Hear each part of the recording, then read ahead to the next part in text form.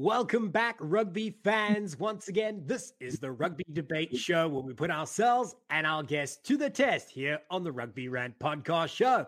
My name is Ty Braga, your host for today's activities, alongside the familiar faces of Rob, the Hammer Hammerschmidt, and of course, Scott, the big guy Ferrara. And joining them on this rant to try and take top honors, we have the super fan from the Toronto Arrows, despite wearing his Seattle camouflage. We have James Dealey. James, welcome to the show. Hi, guys. How you doing? Thank you for having me on. It's a pleasure. It's a great honor to be able to have your presence here and tackle these guys and hopefully take the win.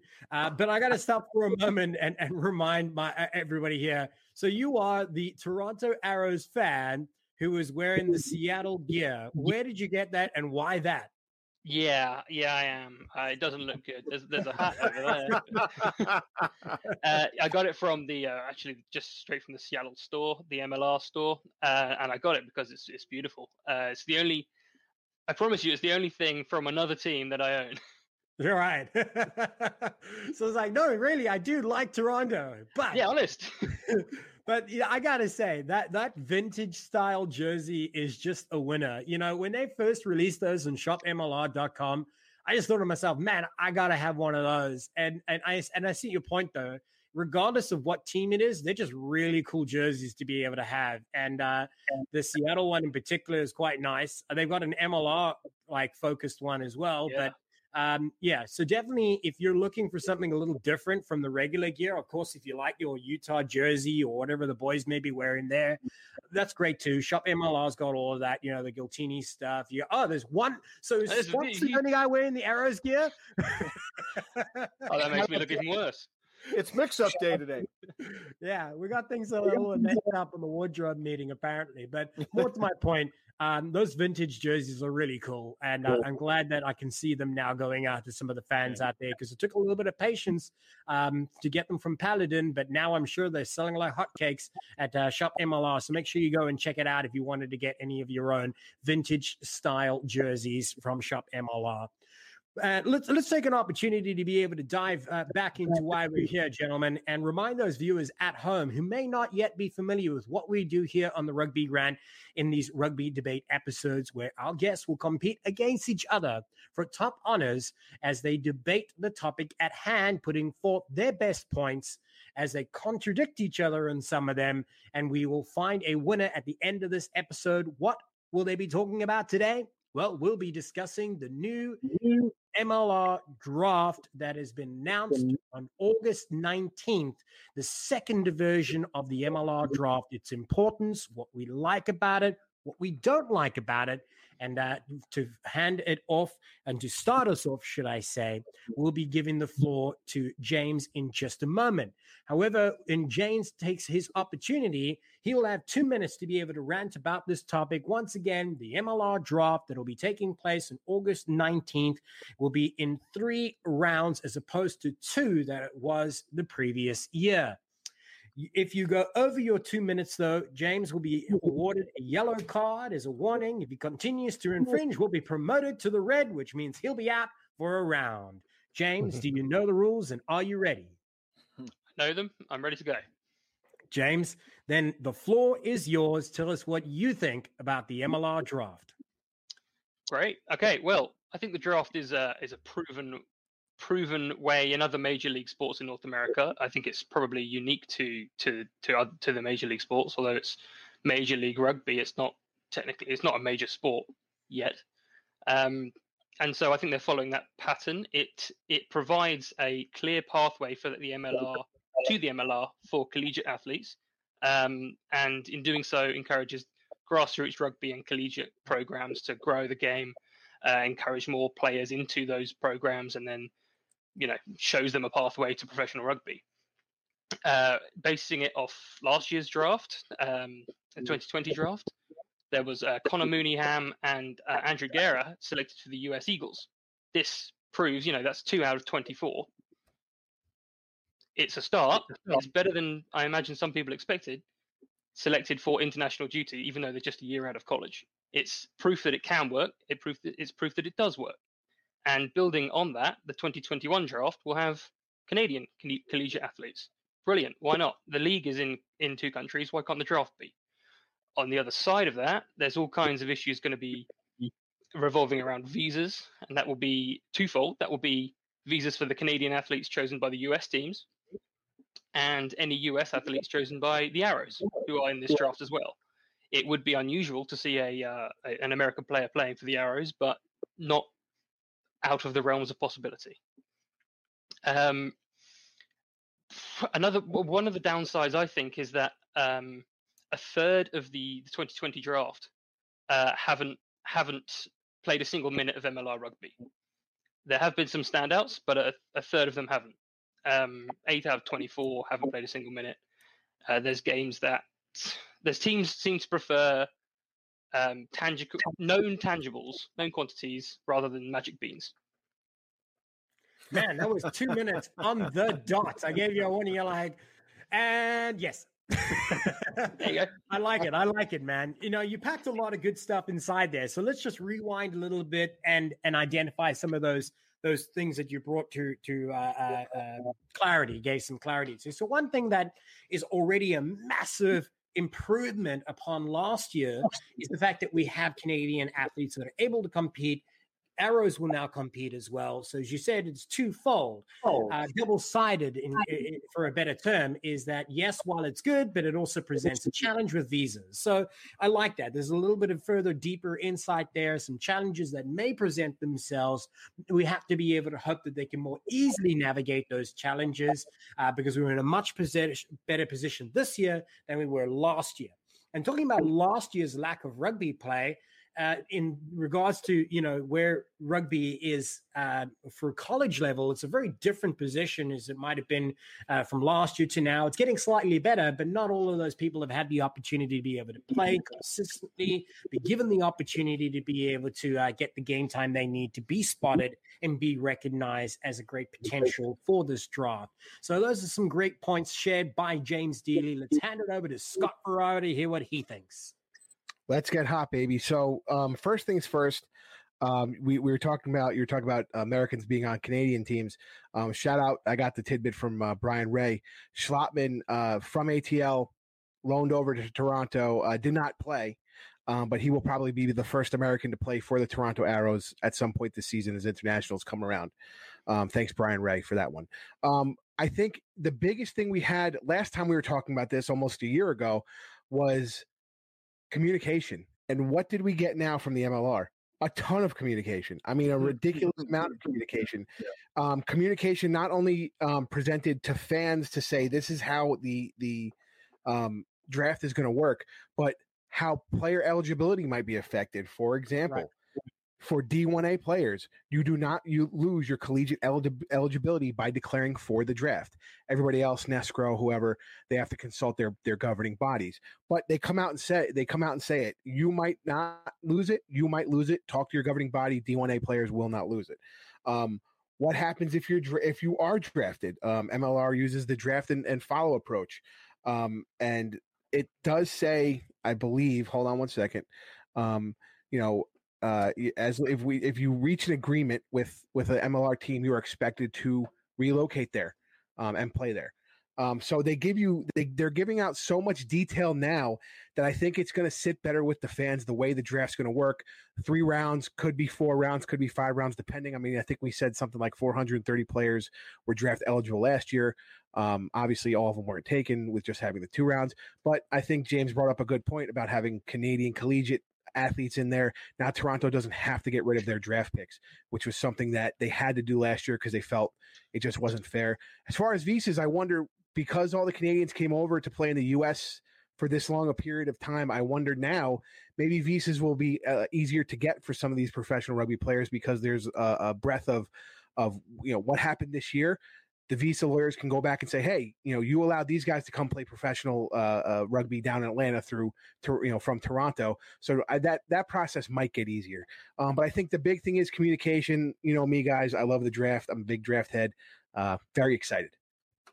Well, and it is like something to be excited about. I mean, you have to be able to imagine that for these kids that are now jumping on this pathway, it's new, it's exciting, it's something that hasn't existed. Kind of going back to James' earlier point, it's a pathway that is more clearly defined this year than it was last year. And this is to to Scott's point, is that clarity and the transparency is more so there than it was before. It's one of the heavy criticisms about last year.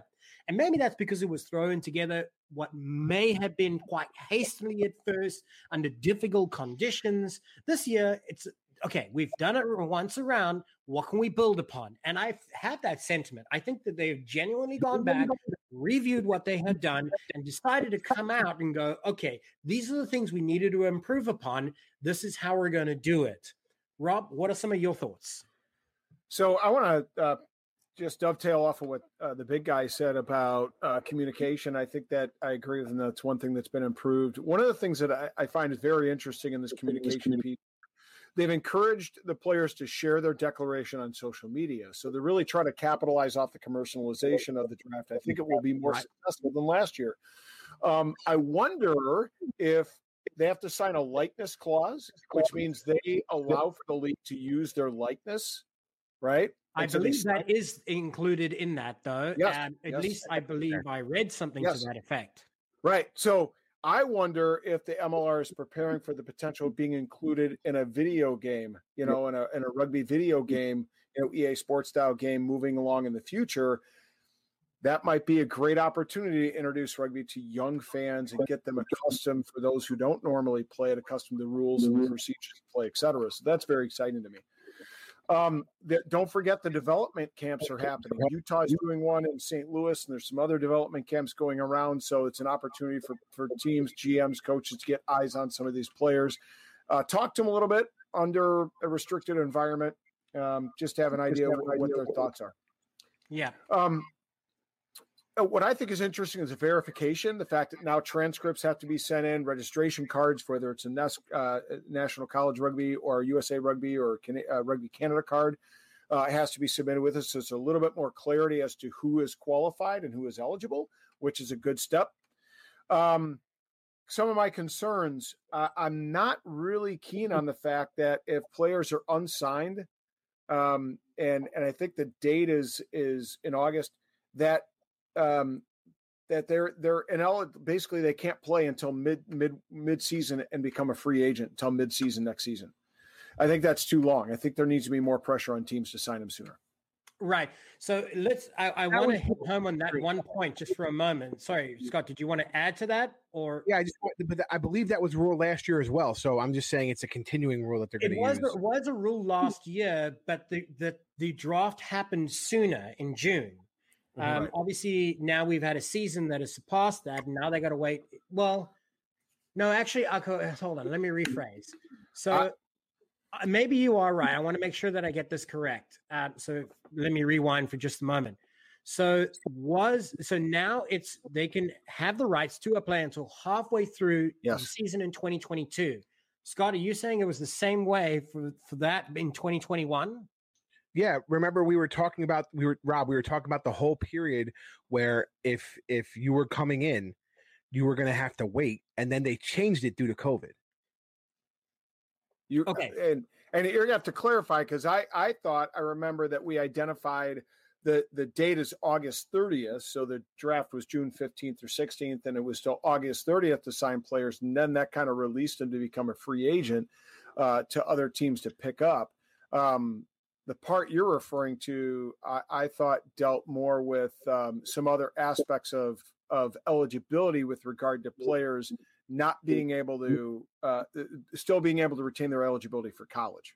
So nevertheless, this seems to be a key point that it needs to be a lot more easily understood, right? And I think that is their attempt. But more to the point of what I think Rob was trying to be able to say is, why halfway through the next season? Right. Why not at the beginning of the season, right? Why shouldn't they have the ability to be able to say, okay, if by your first game, I don't have a deal with you, why can't I have the right to be able to find another team? Because maybe there's somebody else out there. And the rights to a player, just so everybody understands what that means, is yes, you can engage in conversations with the permission of the team that has rights to you, but they have to buy the rights to negotiate with you. And not every team will do that. Most teams might very well wait until that elapses. And now you've lost half a season that you potentially could have been with your new team. Maybe not in the starting team, but you could have been in the camp. I think does that make sense, sir? No, hold on. I think we're confusing a couple things because I want to say it says if I declare for the draft and I'm not drafted, can I still play for an MLR team during the next season? It says yes. If you are not drafted, you will be able to play for an MLR team and you will not be eligible for next year's draft. What Rob was referring to, and this is what I was referring to too, we both mixed it up, was if you don't sign. So if you get drafted and you do not sign. That's how I understood it. Yeah. Yes. Yeah, it's two different things. It's not just if you just didn't sign, you're a free agent. If you get drafted and do not sign, that was the same rule they had last year. You don't become a free agent till the middle of the season because at that point, I think that what they're trying to do is have some transparency and have some arm's length transactions where if somebody doesn't want to sign because they want to sign with their hometown team, well, the hometown team shouldn't be able to get them right off the bat if they were drafted by, whoever. Mm. So I throw this question to you then, Scott. Do you think that is in the best interest of the player, or could it rather have been if you don't sign by the time the season starts, you then become a free agent because they've obviously decided at that point, or you've decided at that point, whichever way it may swing, there isn't an agreement between the two? I mean, I got to be honest, we're trying to make it like the other you're being drafted into a major four, right? So to do that, you kind of have to have that. And to be honest, I think we saw it last year with most teams. Rooney traded their picks. They wanted Connor Buckley. Connor Buckley knew he wanted to stay in Brooklyn. That's where his family is. He knew he wanted to sign with Rooney. So instead of being drafted, whoever talked to him, he said, listen, I'm not going to go there. So, he did his own thing to stay undrafted and then eventually sign with Rooney. So I think the players do have their choice when they're communicating with these teams. And I think these teams are receptive because we saw guys like Patrick Madden get drafted to San Diego, Roddy to LA, so guys who wanted to stay in their respective areas went there. Connor Mooneyham, Dallas, then signing with AGs afterwards, so I think there's more communication and they're more receptive to what people each other are saying. But I do think you still have to have that rule in there because I could see teams tampering. You never know, Don't forget though, they've added the clause in there that basically if you get drafted by a team that you have to move there if you sign. Yeah, you're expected to relocate if you sign. Right. Yeah. And talking about that, let's ask James. Let's imagine, put yourself in the shoes for a Canadian player, right? Yeah. And now you're told, okay, you've been drafted by the Austin Gilgronis and you have to relocate. What would your thoughts be if you were a young player from Canada and you were told that you had to be able to move if you wanted to participate? Well, first of all, like the Austin Gilgronis Stadium in the middle of the Circuit of Americas is a fantastic venue and a fantastic. I mean, that would be cool to play at every week. That's right. That's the first thought is, wow, that's really cool. I could play rugby there. But when you think about it more, then you're. I get your point in that you don't want to go that far, or you might not want to go that far. That's right. You're a long way. Family unit. You got no job potentially. You just come out of college and little funds in your pocket. Yeah, and it's essentially an entire length of a continent you're moving away. Especially today, you're going to constantly be thinking, well, what if I can't cross the border home? What if I can't go visit? Which hopefully won't be the case for much longer, but you'll always have something in your mind saying, well, what if something prevents that? Which I think is a unique problem to have going forward nowadays. But I think nevertheless it will be a factor. Yeah. I would say, it might depend on how hungry these guys are. If they just go, I get to play in the Premier Rugby League in North America. Right. Great. It doesn't matter who for. And I think a lot of kids would feel that way. Yeah, I agree. With the opportunity. I mean, because you have to be able to imagine you're no one's forcing you to be able to join the draft, right? You're doing so by your own free will. And there's a process to be able to follow. You're communicating with your coaches. You're getting some guidance along the way, which I hope is now a part that's being brought into it more than last year. But if you're, as you said, if you're given the opportunity to join a team in the highest level of professional rugby available to the US and Canada, and you are a young player who's trying to pursue this path, does it really matter where you're going as long as you're in a professional rugby environment, right? I guess it's the secondary factors that I mentioned before that become important about how close you are to your family, your support network, job opportunities, these things, which the Major League Rugby franchises that will adopt these players are not responsible to be able to find these for you yet. Yeah, Any I think on that. Well, I think that is. Sorry, go Rob. ahead, James. I think that is something that the clubs can work towards to kind of sweeten the deal. Is to say, if you come here, we can do this and this and this for you to make things easier. Like you say, they're not responsible for it, but they can be. And that might just be to sweeten the deal in some way. It might be to prevent this player from going to an opponent, or just because you really want this guy, or anything like that. Mm-hmm. They can. Just because they're not responsible doesn't mean they won't. Yeah. Rob, what were your thoughts there? I have a couple of concerns, and one of them is the fact that, don't forget, it clearly defines the standard contract versus the hourly contract. And it's pretty safe to assume that probably 2/3 to 3/4 of the players that came out in last year's draft in that list of 24 players were under the hourly contract, right? My concern is that some of these kids are being told, you basically, for draft, you got to move to that city if you sign. And more than likely, you're going to be working an hourly wage contract. And you're not making a ton of money doing that. I mean, it's barely a livable wage when you add it all up. I know I've talked to some players that have had these struggles, and especially under COVID, they haven't been able to get another job. So it's really caused some of the financial difficulties for some of these players. I get Scott's point about them wanting to be more professional to that end, but we're not talking about the NFL where, rookie contracts are, $20 million signing bonus. Well, I mean, just a rookie contract is generally $500,000 a year, but I do have a signing bonus that's $10 million. Yeah, well, I mean, just if you take the last guy in the draft, he's gonna make a minimum of $500,000 with no signing bonus. So, and that's the entire salary cap for an MLR team.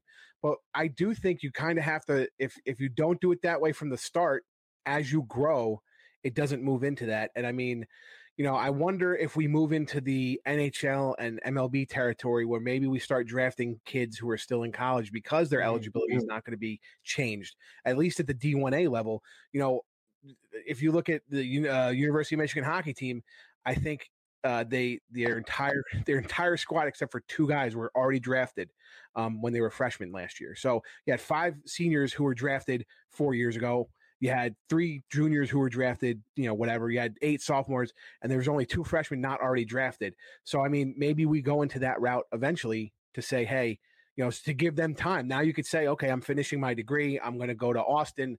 I can line up a job. In this time of COVID, I think everybody realized we could do a lot of things digitally. I know a lot of the guys that I know playing in the MLR, a bunch of them are still doing digital work from home stuff. So, I mean, it's I understand where Rob's coming from, but I also feel like you got to carry yourself a certain way in some of these things, and that's you need to start out how you want it to be, right? So I do understand it from that point of view there, Scott, is that, okay, you need to set a clear expectation. So I think that part has been done. I think they properly outlined what makes you eligible this year, at least more so than they did the year before, with, having completed 3 years of college, or at least be at the standard, what it means if you're not playing, if you're drafted, and how you become a free agent later. I think that these outlines have been more clearly defined. So if you fall inside that and you're willing to be able to accept these conditions, you also have to be able to then accept the fact that you are probably going to be on a very slim contract to start. And on that point, I just wonder, it popped into my head as Rob was talking about being possibly on an hourly contract instead of a full contract like most senior players will have in the MLR, is if you're Connor Mooneyham, right, for example, and you have now been drafted. Forget how it happened, but he's now at Austin. Let's imagine that that a player like him was on an hourly contract and then is now a key player for a team and also a shoe-in for a USA cap. Is he still potentially a hourly paid player? No. So that's interesting. Yeah, I mean, I think if I'm not mistaken, those hourly contracts are year contracts. They're not extended beyond this current season. And so you can expect him to be a little better. Him and Guerra are both going to be in a little bit better negotiating position. One of the things before we get away from it, I wanted to hit upon one thing. I think they missed the mark. They haven't resolved the issue with foreign players, because they've said foreign players can be in the draft, but they haven't addressed, are these foreign college players who are drafted, are they going to consume a foreign player spot, or is there going to become some kind of an exemption? That's the piece I wish they would have hit on. That's a very fair point, because there are some players that were not chosen who were certainly better candidates based on the fact that it would now mean that MLR would assign them as a foreign player slot, taking away their ability to get a more experienced player, possibly from New Zealand or South Africa, as the trend has been. And I also don't think that I saw that, discussed and properly explained. So that could be something that's left up largely to interpretation or for us to fill in the blanks. Well, I think it goes by where they were in the eligibility process to begin with to become an Eagle. So, if they hit their 3-year requirement, because that's what they fell under, then they're not a foreign player slot. They don't hit that slot. So I think it's the player dependent. I think it's more clear than we think it is. I don't know. I mean, players in college are getting assistance or help from home. I mean, that's one of the problems we know from talking with Wes White. He got a birthday gift from his dad that helped him get a car, and part of that's what created his ineligibility to be US Eagle. So, I know, but my point is, at that point, it's clarified what his eligibility is. So, these players are going to figure out what their eligibility is as they go through the process, and generally, by the time they're hitting senior year, they should know what that eligibility is. Yeah. And, one point that we do know when it comes to eligibility is that the standard has already been set with Canadian players in the league that are not being considered as foreign player slots. So at least we can recognize that wouldn't affect any draftees that are of Canadian origin. Yeah, I think we have to normalize that terminology of North American player slots. That's what we should start calling them and putting that out in the zeitgeist. You're right. I mean, that should be the vernacular, that more easily identifies them as one, rather than separating the two, as we so clearly do far too often. Yeah, I mean, and it's important because a lot of, and it also goes the other way. I mean, Americans going to Canada as well. So there's a lot of interesting points, but overall, I'd like to be able to get your thoughts on where it stands as an improvement or still needs a lot of improvement. And let's open it up with James again for your final thoughts there. Share what your viewpoint is now, having learned everything that we've shared. I think there's one kind of indicator that it is an improvement, and that's that the draft is going to be bigger. There's going to be 3 rounds this year and not 2. So it's clearly, I think they would have probably said, let's keep it as 2 rounds if they didn't think that this was a success. There's some questions about if there is going to be another expansion draft for Dallas. I'm not really sure how the hell that's going to work this time around, whether they get a second bite of the apple or not. But I'm hoping there's an additional team in that too. Well, hopefully, yeah. It would be awkward having 13 maybe teams. A team in the Midwest around Rob's area. Yeah.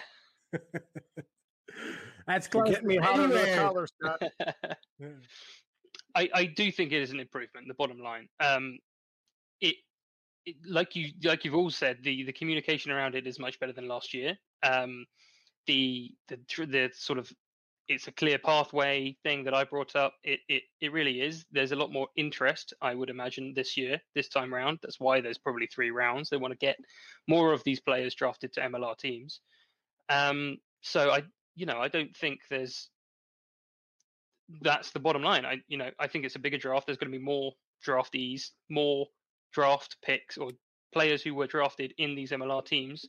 And I think the only way for it is up, to be honest. Yeah. One thing I'm hoping that will be improved is also on the night how it's shared live, right? We challenged ourselves last year to be able to do a live coverage of it. It was our first live show. Correct me if I'm wrong, gentlemen. Yep. Yeah, sure was. What we didn't expect is to be able to have a pre-recorded show that delivered them in like rapid fire, in bouts of 3 or 5 or whatever it was. I mean, I digress because, there they put it together pretty quickly and they did a great job considering the challenges. But I can now see it getting bigger and more rounds and potentially even more than 3 rounds, as they've identified 3 as the minimum, I believe. Yeah. So, yes. And it's just indicative of where it was. Last year, they had near 400 athletes who decided to participate, which surpassed even their own expectations. Who knows what it might be this year? It might even be double that, right? Who knows? Because there's a lot of great talent out there. And if the MLR draft is one of the ways that we can give them a more defined pathway, that already is a win and an improvement upon those pathways that never existed in this way before. Scott, what are your overall thoughts? Well, first, I'm giving the official yellow card because that was going to be my second thought. So my first thought was there was an overall improvement. There's an overall improvement of how the draft process works for players and how they enter and more defined rules. Then my second thing was then there has to be a more improvement on draft night, and it has to be singular. It can't be 3 guys in a row. They have to do a little more prep for it. But I do feel that, and I think we're losing it because we talk about the draftees themselves, and I wonder how this helps the academy teams, where you can identify a kid maybe across the country and say, hey, we have an academy team, and let's be honest, they do this on the club scene where clubs do recruit guys across the country to come play club rugby. So it's not it's not foreign to us here in the States. Do that for HTX, do that for the mini Roosters over in New York, do that for the other the LA Loyals, where they're going to identify have this whole player pool where they can identify players that wouldn't be drafted or are not going to get drafted, and then offer them a spot on their academy because they like the way they play or they fit the system or whatever, or they just have access to this player's information to get tape to look at them. So I think that rolling the people who are not going to be drafted into what the academy system is turning into, I think that's the biggest improvement. Yeah, and the academy system was only in its infancy. It still is in its infancy, but at least it's another option for players who might not be successful in this draft. So I hear what you're saying there, that there could still be an opportunity for them to pursue that MLR dream. Rob, your final thoughts. Yeah, it's an improvement. I think an improvement. 2 areas: communication, but the other one is the fact that players are going to be able to put out, that they're eligible. And so we're going to know, it's not going to be a guess who's eligible. We're going to know who's eligible when we get to that draft period. I think the window for them to declare needs to be bigger. If I'm not mistaken, it's like a week or week and a half that the deadline is in August. I wish that window was a little bit bigger for us to prepare as fans and kind of get to know some of these players. Yeah, I think there's August 6th. Right. So you're talking about, 2 weeks. What, 15 days, 2 weeks. Now, having said that, I think there's room for improvement. One of them, I think they could definitely define college foreign players. Where do they fit in? Is there going to be an exemption? One of those improvements, I think, will just come over time. But I'm still not comfy with it. And that is, the onus is still on the players considerably to ensure that don't damage their eligibility if they decide not to sign. Right. And that's particularly true with the NCR players, the Rugby Canada players, et cetera. They have to consult and do their own due diligence. And we don't have agents that can help them through the process. Head coaches aren't even sure what that process is. So it's left up to 21, 22-year-old kids, and it's very tough for them. I fielded questions from those kids. I fielded questions from those parents. I think that's probably one of the most important points to come out of this conversation, is that while we as fans might have a deeper understanding than we did in comparison to last year, and we feel like the framework is more clearly defined, it doesn't count for the nuances in between, where that person who is playing college rugby doesn't have the mentor to be able to help them through the process, which they so clearly need, because one misstep can change your eligibility rules and change and define the rest of your career in part two. And quite frankly, it's not our ass that's on the line. So it's easy for us to postulate, but it's not our eligibility that's on the line. And it's an issue. And I've talked to my son who has friends that are in that position, and that's a very real issue for them. So let me ask you, the wrong people, though. You guys are pushing back to the wrong people. It should be on the governing body to give the players the clear rules, because the governing body is the one letting them play the rugby. So in my opinion, they should be not if the player's going to pressure somebody, it should be the governing body in which they're playing, because they're directing every other thing they do to play under them. So my point is that should be something that NESCRO should figure out, because D1A figured it out. So what you're suggesting is that it sounds like we're leading down this path, is that there should be a stronger relationship between the different unions with the MLR, and together they should say, okay, this is how we're going to communicate the standards for our players under our umbrella, and there needs to be some way for them to be mentored and guided. But then again, where's the glue that binds it together is what I'm trying to say. And guys, I'm going to tell you, like, the experience that I've had are with D1A players. And there is a lot of uncertainty amongst them. And whether it's real or whether it's real or whether it's perceived is immaterial. If by those players there's a perceived concern about damaging their own ability, then it's a real problem. Okay, but what I'm saying is it clearly states in this thing from the MLR, if you are a D1 player, if you become eligible for the draft, it will not do anything to your eligibility. So obviously they worked that out. Right. But let's say a player goes to one of the development camps and he starts talking, just has a kind of conversation with a GM. Is he broken his eligibility? Again, it's perception. Well, not exactly. Look, but again, the players don't know what those granular defined details are. And so if they're uncertain, they're unlikely to go to those development camps, or they're unlikely to be willing to have any conversations with potential teams. I mean, that's unfortunate, but right now we're talking about the draft. So I don't know what, if we're talking about what the draft is and the eligibility for the draft, it says D1A players will not lose their eligibility if they declare for this draft. That's what we're talking about right now. Right. And that's what we have to go off now. So I recognize that. But I think, more to Rob's point is that there's still a large amount of responsibility on the players themselves to navigate this, and how much guidance is there, and how important is the perception of what they do, and who is the one that's making that judgment. So you hope that they would make the right decisions, but 21, 22, 23, whatever they are, I didn't when I was that age, So there's a lot to learn.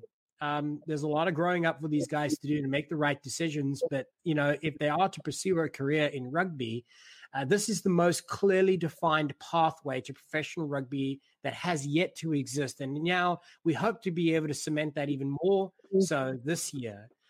Ultimately, I think it still stands that we all believe it is an improvement. We all understand its function. We believe in its purpose. It just more easily has to be understood as to how and when these guys can infringe upon these rules. Would that be fair? Is that kind of the final assessment here? That's my big concern. Yeah. Scott remains silent for the first time in history. Again, it's you have to put it on the bodies, and obviously they put it on D1A to figure it out, and they figured it out. So now you got to push the other places and do the same thing. Right. Fairly, I agree with almost all of those points to differing degrees. And gentlemen, it obviously is an interesting debate. We've gone pretty deep, but I think a lot of fans wouldn't recognize some of these intricacies and these nuances. But that's, again, why we're here on the Rugby Rant, to be able to help you understand and navigate some of these interesting thoughts. And you can continue to be able to learn more about MLR, Rugby Canada, and, of course, USA Rugby by following us under the handle at Rugby Rant Pod, where we will have new episodes weekly on the Rugby Network every Friday. And if you want to make sure you get it a little bit earlier than anybody else, follow us on social media on Facebook, Instagram, TikTok, and Twitter, where you can get the latest episode of our next rugby debate every Thursday before it arrives on Friday on the Rugby Network under the handle at Rugby Rant Pod. Gentlemen, we need to be able to crown a winner. It has been an interesting debate here talking about the merits, whether it's an improvement or whether it needs to improve the MLR draft. But before we announce our winner, we're going to take a short break to hear from our sponsors. Tighthead Brewing Company is Chicago's premier location to watch rugby and enjoy quality ales and lagers for all seasons. Located in Mundelein, Illinois, in the heart of Lake County, owner Bruce Durr and the Tighthead staff will ensure you are kept well hydrated so you don't miss a single scrum. Tighthead's tap room is like the familiar rugby clubhouse in which friends and families can meet, socialize, and enjoy the action of every Major League Rugby derby that will electrify the 2021 season. Head to Tighthead on Saturday, June 19th at 1:30 p.m. to see the Utah Warriors play the big guys, Rooney.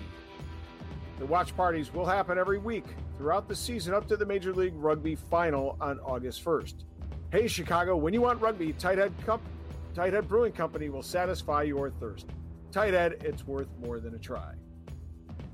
Rugby Coffee was born out of two passions, providing ethically sourced coffee and promoting the growth and development of rugby. By combining these two passions, the folks at Rugby Coffee see an opportunity to bring people together. And together, we can make a difference. Rugby Coffee. Invest 10% of their profits into giving kids opportunities to play rugby and projects that help uplift communities. These endeavors have been transformational in many kids' lives and uplifted and empowered these communities. The boys at Rugby Coffee are taking pre-orders for 3 distinct brews, Jouet Jouet, Champions Cup, and Crowd Favorite. Each brew has its own unique style and flavor. Get your brew and support youth rugby. A simple vision can be transformational. Rugby as a sport can inspire communities, bring hope, and provide opportunity. Rugby Coffee, it's not just a game, it's a way of life. And we're back, rugby fans. Again, of course, this is the Rugby Rant debate where we have asked our ranters to be able to tell us what they think about the upcoming MLR draft, whether it's considered an improvement or whether it needs much more improvement. And we have shared some interesting points. It has been a wonderful opportunity to learn some of the intricacies that surround the MLR draft, eligibility for the players, how it's going to work, how many rounds there will be. And man, we probably could have kept going for another 30 minutes. There's just plenty to be able to talk about and unpack, but I'm sure we'll continue to learn more as it comes to be a little bit closer. But of course, reminding all our viewers that it is set for August 19th, and that will be a Thursday evening on this occasion, and it will take place in 3 rounds at a minimum. We hope to see more. And we hope to see the expansion teams have their part to play. And who knows, maybe there'll be one more. But more to the point, gentlemen, we need to be able to figure out who is the winner of this round. Again, it was Rob Hammerschmidt battling it out alongside Scott Ferrara, and joining us was James Dealey. James, of course, is the Toronto Arrows fan, despite his Seattle Seawolves jersey. But for the record, it's a hot jersey, James. It is a good-looking shirt. Right. Good. But you know, it's been a tough one to be able to call because there is so much to unpack. But I think the one point that resonated with me most came from Rob Hammerschmidt. So we're going to crown him the winner. Rob Hammerschmidt, who went off topic. Boom, boom. Great. So I'm going to talk about random things that don't have anything to do with the topic next time. Well, I mean, what I found in what resonated with me is, I mean, yes, maybe it was a secondary point or even a tertiary point, but it was how the players needed to kind of be guided and to help navigate through this, and how quickly it can change for them by doing something what could be perceived as quite innocent, as just having a conversation with a coach about, hey, you know, what do you think about this? And yeah, that's against the rules. But then, you know, I also tend to understand that, you know, Scott says that maybe we should lean upon the unions themselves a little bit more, but I don't see that happening right now. So again, the onus sits on the shoulders of those players who are looking to be a part of that draft. So I think that's what swung it back in Rob's favor. James, you have been an amazing guest And we'd like to be able to take the opportunity to be able to give all our guests the chance to be able to send a shout out to anybody important, share a special message. So before we head out, what is that message? Well, thanks very much. Thanks again, everyone, for having me on. It's been a pleasure. Just in case anybody didn't know, and this is actually how Rob got in contact with me, I create my own stats for the MLR. I do it every week. It's just was a hobby of mine over lockdown after the 2020 season got cancelled. I curate them and I accrue them as the games are played on a weekly basis, and I put some of the most interesting ones of those out on Twitter. My Twitter is at jamdelay, JAMDELAY, and I put a few out every week that I find the most interesting or the most mind blowing or anything like that. And it was in relation to that Rob got in contact with me. Nice. I tell you, that's a valuable thing to have. I mean, it was one of the criticisms of past seasons that we never had any stats, but that's kind of why I got into it. And I know they have some form of stats right now, but there's nothing going out to anyone. They have to kind of go and look at it themselves. So James, wasn't stats a big question that came up on one of the games? I think it was the Utah-San Diego game, and that they talked about Angus McClellan having 40 caps, and then there were some other questions about whether a player, who was the international, Rob Shaw, had more caps for England. There's debate on what he actually said, though. Right. There was some confusion. It seems to be people were under the impression that he said Rob Shaw was the most internationally capped player in the MLR, which isn't true. No. But I think what they meant was he has more caps for England than any player in the MLR, as in MLR caps. Right. Yeah, I think McClellan, that was his 50th cap or appearance for MLR. I think Dylan Fawcett has 48, and they were just trying to say Rob Shaw's international caps are even more than the guy most capped in the MLR. Right. There could be an entirely different debate there. Well, that's a good reason to have James back, right? Right, exactly. I've got plenty of ammo for that. We'll have to be able to find a way to be able to bring those stats into the conversation. But your contribution here today has been great. You've been a wonderful guest, and we hope to be able to see you back on for another occasion in an episode coming up later this year. But in the meantime, we say thank you very much for joining us. This round wasn't yours. Once again, we remind you this round went to Mr. Rob Hammerschmidt, much to the dismay of Scott Ferrara. Now they sit at 2 each in the most recent days, so you'll have to tune in for next week. This point across by not talking about the actual draft and talking about the academies to say, the academy has confusion when there's an actual MLR document that says in the draft, D1 players are eligible. But, that's just the factual point I made. Would you like a Kleenex for those tears? Sorry, Rob went on, but okay. We'll go with that. Well, what we love is that you're such a great loser. You're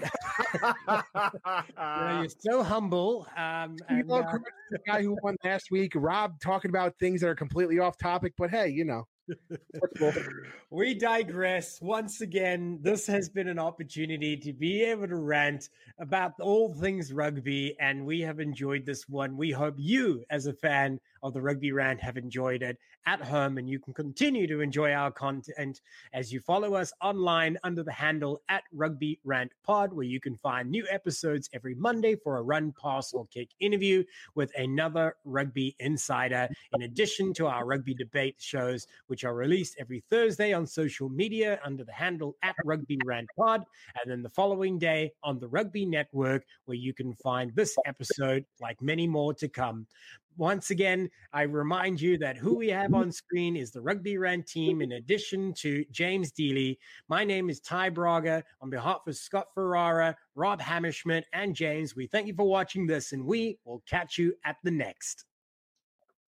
Welcome back, rugby fans. As you know, it has become familiar for us to be able to do our game analysis, and this episode is no different, as now we take the opportunity to be able to share our thoughts and insights when it comes to this past weekend's possibly match of the season, in fact, is, of course, the Utah Warriors versus San Diego Legion that took place at the Utah Zion Bank Stadium, and it was a colossal matchup between these two. It proved to be an exciting match, and it certainly delivered in a game that scored 12 tries and had more turnovers in the lead than I've seen more recently. So it certainly was a battle. We're going to give this some real thought and some great insights shared by our panel. Yes. There was only one turnover in the lead. They were tied at one point. So yeah. I just don't want you to get called out on social media. Probably right. So Rob Hammerstreet gets a point from saving me from the beast of social media. But let's take an opportunity to be able to start diving into this. Rob, seeing as you jumped in there first, let's hear some of your initial thoughts when it comes to this matchup, which, by the way, was one of those great conference matchups that certainly became important because of where it lies in its run up to the playoffs. So I'm going to talk about it in the context of a couple of things that I noticed, kind of big picture, zoomed out elements that were critical for me as I looked over the whole match. Number one, Utah's perseverance, and I saw this in a couple different areas. They never gave up until the game was over and the whistle had blown. I mean, that was indicative of, like you said, San Diego had the lead except for when it was tied at 17, and then only seceded, gave up that lead there in the 80th minute. So that perseverance was awesome. They were 17 points down and came back to win with 15 minutes left. They started to run, to come back. They were down by 10. They got down inside the San Diego 5-meter line. They had a knock on. For a lot of teams, the morale just would have decompressed and taken the air of everything, but they stayed at it. They persevered. They came through. 77-09, tremendous point in the game. Utah wins a scrum against the head after they had knocked the ball on to get possession back and ultimately led to the go-ahead try. I thought those were critical. And then normally steady Joe Peterson missed 2 conversions. That's 6 points left off the board, guys. That's the match. Right, one of them was a tough characteristic from him. Right. Exactly.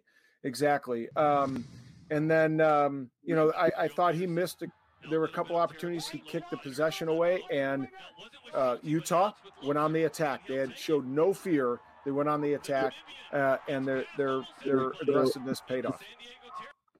Right. Utah has kind of more recently certainly been happy to be able to run the ball. There's a newfound confidence. And as you said, the resilience to be behind and to have these moments that kind of just go against you, these critical parts of the game, but still to be able to hold your own and persevere to that last minute this week and the week before was a similar pattern for them. So it certainly is exciting rugby, and those close finishes is kind of becoming a hallmark of MLR rugby and the brand that they present.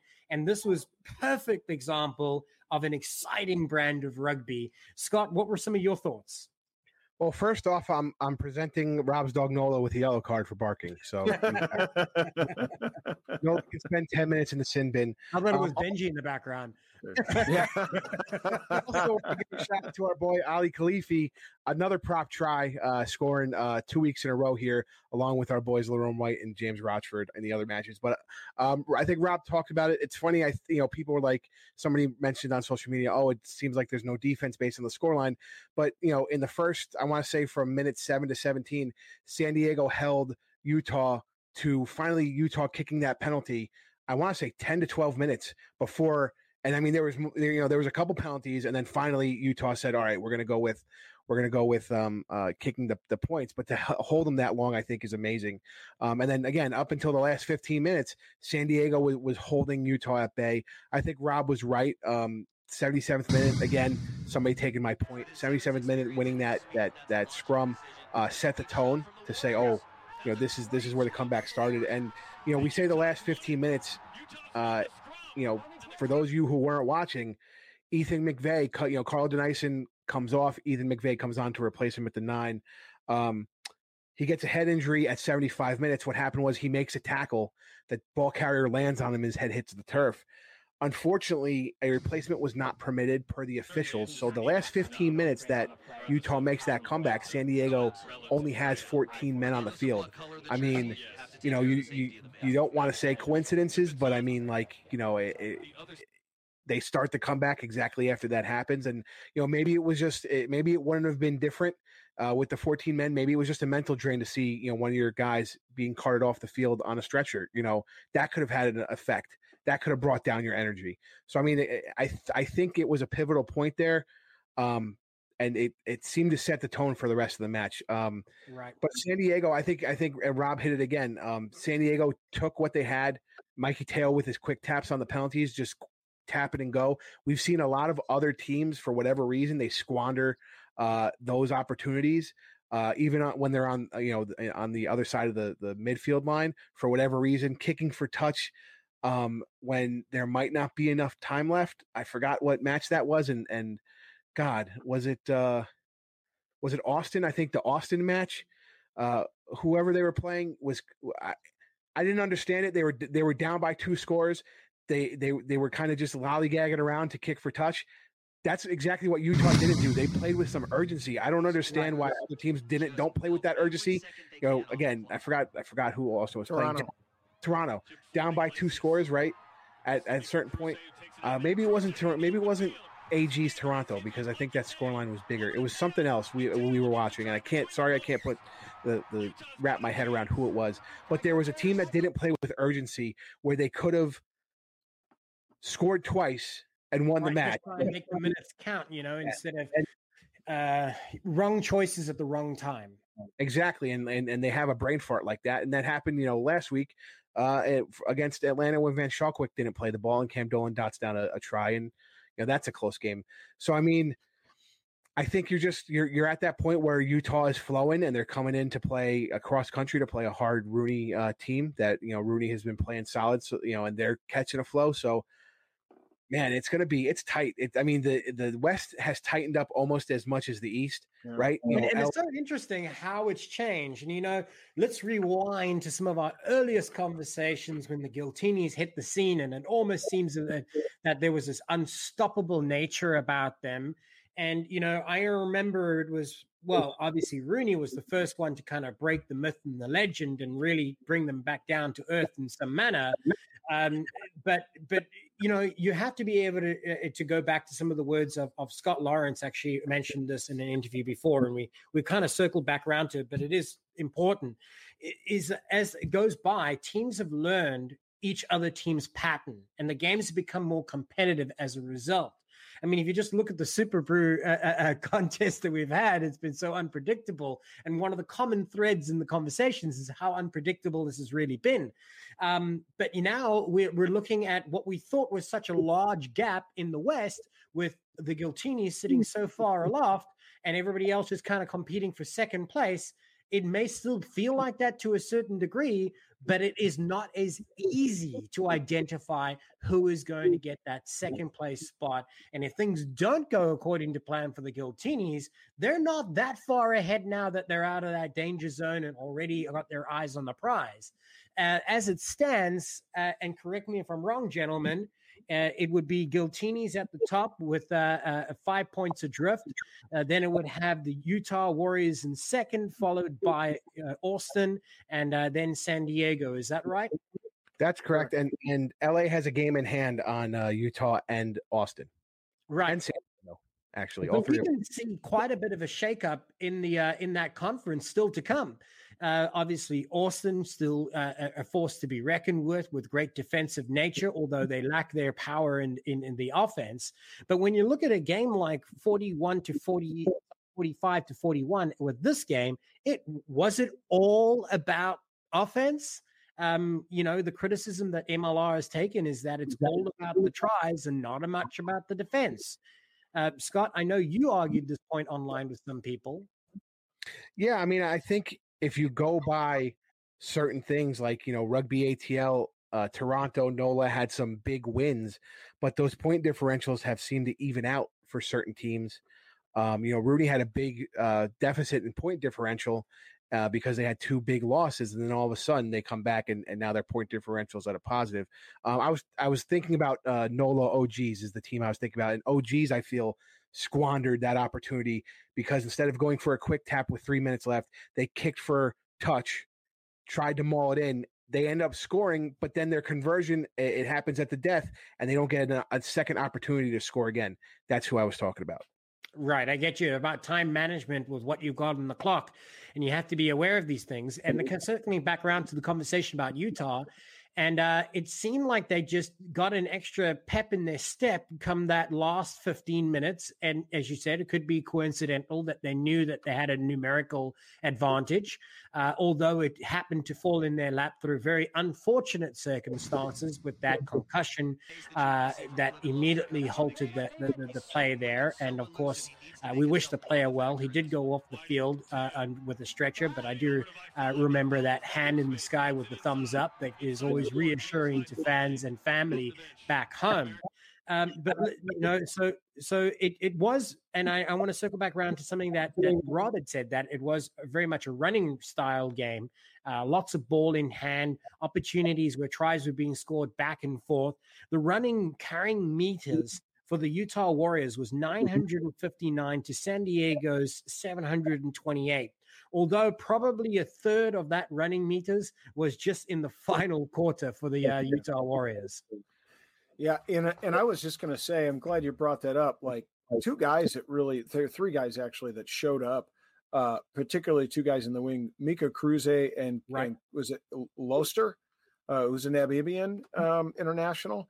I mean, those guys had some really good meters carried at the end of the game. And a guy that all game I was really impressed with was Josh Whippy. I mean, throughout the game, he carried the ball with authority. I mean, when he went into contact, he never took a step back. I mean, he always got additional meters after he made that initial contact. I thought he really had a lights out game. He would have been my man of the match. Yeah, and he inserted himself in the play very often. You know, he wasn't just standing and waiting for the opportunity. I love to be able to see somebody like that just try and find an opportunity to get in the game, step out of your zone, right, if you have to. And Whippy certainly did that. And obviously, Teo had a fantastic game, as he always does. You know, and it's reassuring knowing that you got a guy who's in form, who's now also going to be going into the USA Eagles camp for the overseas tour, and likewise for many of those in the field there too.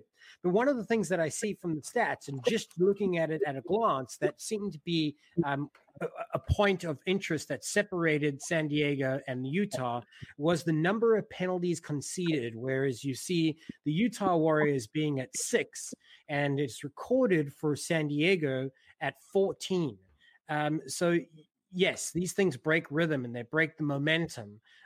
Discipline being a key theme again for all MLR teams. Do you think that it's possible that this is what might have led to some of their downfall for San Diego? Difficult to say with such a close scoreline.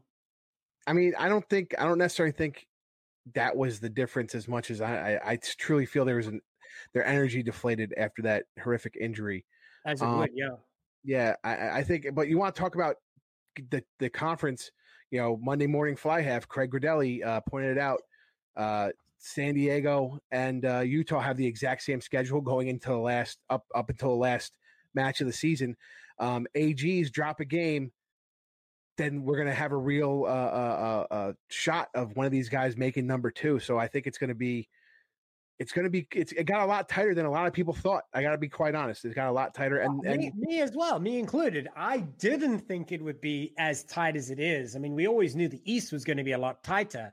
Now we're kind of coming into those final moments, edging closer and closer towards the end of the conference setup. Seattle, of course, recognized as being one of the first teams to be eliminated for that contention of a playoff spot. But that playoff spot for second, sorry. It was Houston. If Utah beats Rooney this week, I believe then Seattle is mathematically eliminated. Technically, I don't think they're correction. The point I'm trying to be able to illustrate here is that second spot, that fight for second, is very much alive. Mm-hmm. For sure. So, gentlemen, as it stands, we now know that the Warriors have for the meantime, secured enough of what they needed to do to be in second, although there's still plenty of games to come. There are a lot of points to be won. Bonus points have become pretty important for these teams as well, as, of course, San Diego does move away from this game, not being a total loss, having taken some bonus points with them that might become very important in that run up, as it will be for all the other teams. We look forward to being able to follow that as it continues to be able to evolve. But I am excited to be able to know that the East and West are both equally exciting right now. Ty, I want to add, for fans out there watching for this upcoming weekend, doesn't Utah play in Rooney this weekend, Scott? Correct. Right. Watch to see what the energy level of Utah is going to be. I mean, we've seen that, LA had trouble going across the continent and playing an away match against Rooney. So if Utah does that, what are the implications when we talk about an East-West clash in the final? Who has to travel, who's going to be the away team, and will that heavily impact their ability to be ready to play in that final?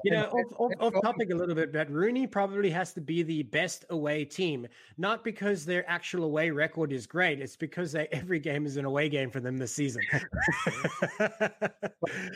But I think you're going to see Mikey Teo versus Ben Foden, the two of the top 15s in the league, playing. It's going to be a great match. And very differing styles from both of them. Yeah. Well, gentlemen, I think it's been a wonderful opportunity to be able to dig deep into this one here with Utah and San Diego. As you know, we like to be able to do a game analysis each and every week. Stay tuned as you can learn what will be the next one that we'll be debating in the upcoming weekend for MLR. So in the meantime, make sure that you continue to be able to follow us online under the handle @Rugby Rant Pod through social media platforms such as Facebook, Instagram, Twitter, and TikTok. You can get new content, fresh content from us each and every week, Monday with our Run Parcel Kick interviews, and in addition to these rugby debate shows, which will be shared every Thursday and Friday via our social media under the handle @Rugby Rant Pod, and then, of course, on the Rugby Network. Gentlemen, once again, it's been great. And I wanted to be able to take the time to be able to thank all our viewers for watching another wonderful episode here on the Rugby Rant Podcast Show. On behalf of Rob Hammerschmidt, Scott Ferrara, and myself, Ty Braga, thank you for watching, and we will see you at the next.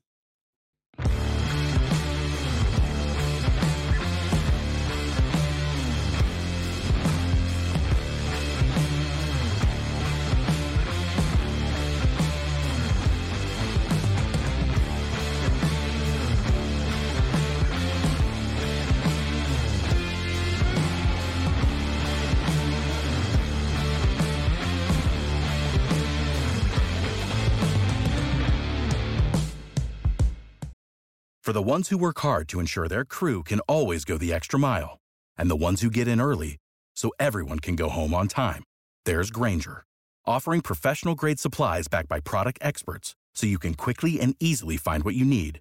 Plus, you can count on access to a committed team ready to go the extra mile for you. Call, click Grainger.com, or just stop by. Grainger, for the ones who get it done.